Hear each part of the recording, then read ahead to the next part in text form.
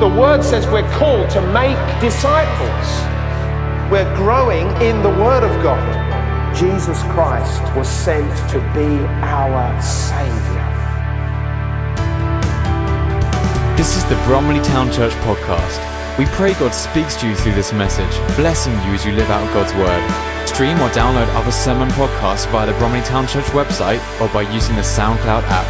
Head over to bromleytownchurch.com.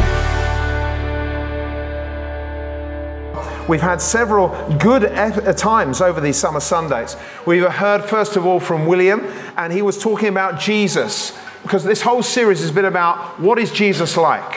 What is he like? And we saw in the first one that Jesus is the face of God. He is the representation of God. If you meet Jesus, you are meeting God, because he is 100% like God. And so we learned that. And then Kevin was telling us about Jesus being the light and how he shines in our lives. And last week, Yomi was talking about the Good Shepherd. Jesus is the Good Shepherd. He knows how to lead us. He knows how to take care of us. He knows how to watch over us. And this week, we're going to be looking at this. Jesus is the bread of life. He is the bread of life. So here's my illustration. There, a piece of bread. I've got that to keep me going. Should I get a bit hungry, I can make a sandwich. And we have a verse for this. Jesus is the bread of life. And he said in John chapter 6, verse 35, and it'll come up on the single screen. Then Jesus declared, I am the bread of life. He who comes to me will never grow hungry. And he who believes in me will never be thirsty. This is what Jesus said. He said, I am the bread of life. He who comes to me will never go hungry, and he who believes in me will never be thirsty. So we're going to be looking at this and trying to understand what Jesus really meant by that. Well, he's saying that I'm bread, but we need to put that statement into the context of when he was speaking. Actually, what was happening? Because the previous day when he said this, some great event had happened. So we need to look back at that event and understand exactly what had happened. The previous day, Jesus had been out in the wilderness area and he was talking to the crowds. He'd got the crowds gathered round him and he was talking to them, and he talked and they were loving what he was saying and they were listening to what he was saying. So he talked some more and he talked some more. And as time went on, they suddenly realized, wow, this has gone past dinner time. This is now tea time. But guess what? Nobody had bought any food. So Jesus was concerned about this. He's thinking like, hey, listen, everybody's going to be fading. They're going to be feeling really tired and they've got a long journey to go home. So how are we going to feed them? So he turns to his disciples and he just asks them a question. Guys, how are we going to feed these people? Because we need to give them some food. And the disciples, they knew that there was at least 5,000 people. So there's a big group of people. And so the disciples looked at one another and they said, I don't know. It's going to take about 8 months' wages for us even to actually give somebody just a mouthful to eat. So in other words, they thought like, this is not possible. We don't know how this is going to be. But then the disciples found a young boy and he had a little bit of bread and he had a few fish. So he had some loaves of bread and he had a few fish. And so Jesus took this little boy's lunchbox and he prayed over that lunchbox, and then he gave the food to the disciples, and he said, give them to everybody to have something to eat. And sure enough, as they gave out the food, a miracle happened from the point of view that from that just that one little lunchbox, then everybody there had enough to eat. In fact, they'd had so much to eat that they were leaving crumbs and morsels on the ground, and they had to collect up all of that, as we always do when we have a picnic. We have to clear up after ourselves, and everybody had enough to eat. And Jesus said that he was the bread of life. In fact, they'd gathered up so many scraps, they had 12 basketfuls of food that they had left over. Now, I want to give you a taste of that time, so we've got some bread, and where are my helpers? Because my helpers are going to come out and just give you all a piece of bread, because I don't want you to go home hungry today. Now, don't worry, this is not communion. This is bread. You just take it. You can eat it. Here, Stuart, if you can take one of these as well, that's brilliant. Take one from... So now listen, this doesn't happen every week. I've got my own piece to eat here, so I'll just have a little taste. There's nothing quite like fresh bread. Don't you agree? Now, I'm sorry we haven't got butter. I'm sorry, this is just a fairly minimal feast today, okay? Just to make sure that you're sustained. And if you don't want to eat all of it, that's fine. I've got to finish my mouthful first, so sorry about it. I realise that we don't always eat food in the middle of a sermon. But perhaps, this is looking good.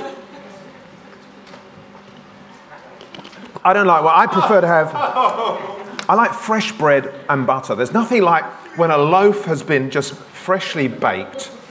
And William is actually not here, but he is the master of this, as many people will know.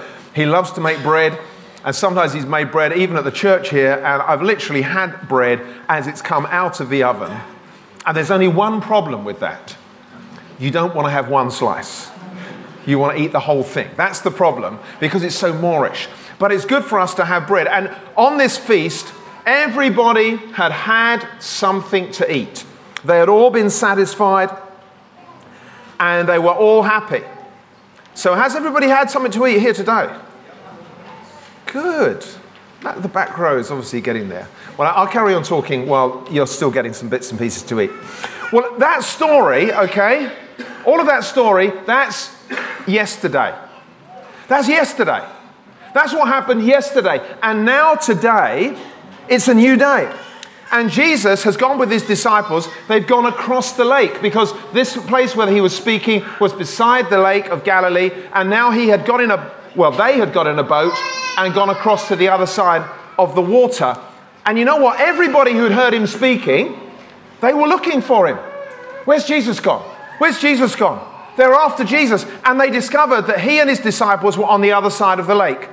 Now, they were a bit confused because they'd seen the disciples getting into a boat, so they knew how they got there, but they were confused. How did Jesus get there? Because Jesus had stayed behind. Well, if you read the story in the Bible, you'll learn that actually Jesus walked across the water to get to the lake. But that's another story, and we can't go there today. So Jesus is there, and now they're meeting up with him. And when Jesus starts to see the people gathering, he says this, and this is in John 6, verses 26 and 27. Where it says this: as Jesus starts to see the people gathering, Jesus replied, I tell you the truth. You want to be with me because I fed you, not because you understand the miraculous signs. But don't be so concerned about perishable things like food. Spend your energy seeking the eternal life that the Son of Man can give you. For God the Father has given me his seal of approval. So what Jesus was saying is, hang on guys, you've all come to see me again today, haven't you? Hey, you come out to see me, but you've come out with the wrong motive. You've come out to see me because you've all just had a piece of bread. Now, I hope nobody here is just here because you've been fed this morning, but you get the idea. As we've had something to eat, hey, that was good. Let's go back and get some more. And so Jesus was saying to them all, you have all had something to eat, and so now you're coming back to see me as far as that. But he says, I don't want you to be so concerned about worrying about having pieces of bread and having food. I want you to understand more than that your energy needs to be spent on seeking eternal life that only the Son of Man can give you. Let's have a quick look at the screens. What is your favorite fast food? And let's have none of these people. This is not for recording and not for repeating. My sister-in-law doesn't like fast food. But which is your fast food? Is it burgers? McDonald's or something like that? Burger King? Is that your favorite? Is it pizza? Pepperoni pizza? Maybe it's a ham and pineapple. Is it fish and chips? Do you like fish and chips? Who likes fish and chips? I like fish and chips, yes. Or is it, fried chicken? And there's the Colonel just popping up in the corner. Obviously not the only place where you can get it. The Colonel is famous, but I'm not under any advertising restrictions here this morning. But what is your favorite fast food? It's probably going to be one of those, or maybe it's not. Maybe it's just bread and cheese or something like that. But I suggest it's probably one of those. And fast food is great because fast food is good of when we're feeling hungry. It's called fast food because it's available quickly. And when you're hungry and you want to have that hunger satisfied, it's great to have something quick to eat. Something, let's grab a McDonald's or let's grab a KFC or something like that. It's food that satisfies an immediate longing in your stomach. However, Jesus said, don't go looking for food, that sort of food, because this sort of food, if you left it out long enough, it goes moldy. I want you to work for the food that lasts for eternal life. We tend to eat so that we are alive the next day. Jesus says we need to consider food which helps us to live for eternity. So that is the whole context, the whole story behind Jesus saying this. Then Jesus declared, I am the bread of life. He who comes to me will never grow hungry, and he who believes in me will never be thirsty. Jesus isn't saying you don't need to eat again. He's not saying that. And that's good news because I enjoy eating, as I expect many of you do as well. But Jesus is saying this. If your concern is only about physical food, then you've missed out on something. We need to be concerned about spiritual food, and it's only the spiritual food that Jesus can give us. So what about you? You make sure that you have breakfast, lunch, dinner, tea, whatever you call these different things. You make sure you have physical food, but are you making sure that you have spiritual food?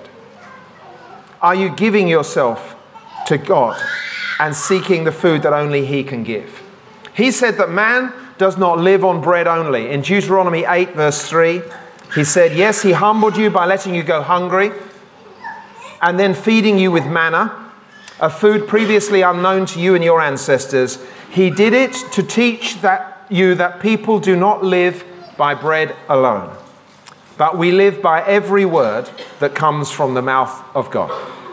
Jesus is saying, for life, you need more than physical food. For real life, you need more than physical bread. For real life, you need to have a balanced diet of the food that we have every day, but also the food that can only come from Jesus. The spiritual bread, the bread of life that we can only get from Jesus. So remember, bread, yes, it's good for physical food, but Jesus is the bread of life, and He's the only one who can give us spiritual food. But there, Jesus is giving a feast with His disciples, and they're eating food together, and then again, Jesus says that they are to take the bread because it's His body, because He's indicating to them in another way that He is life and He gives life.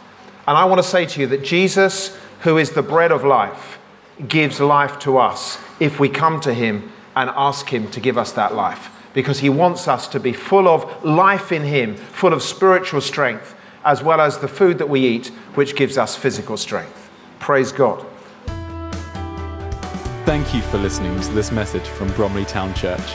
You are always welcome to visit us on a Sunday morning, or join us again for more messages here online. You can also stay connected with us at www.bromleytownchurch.com.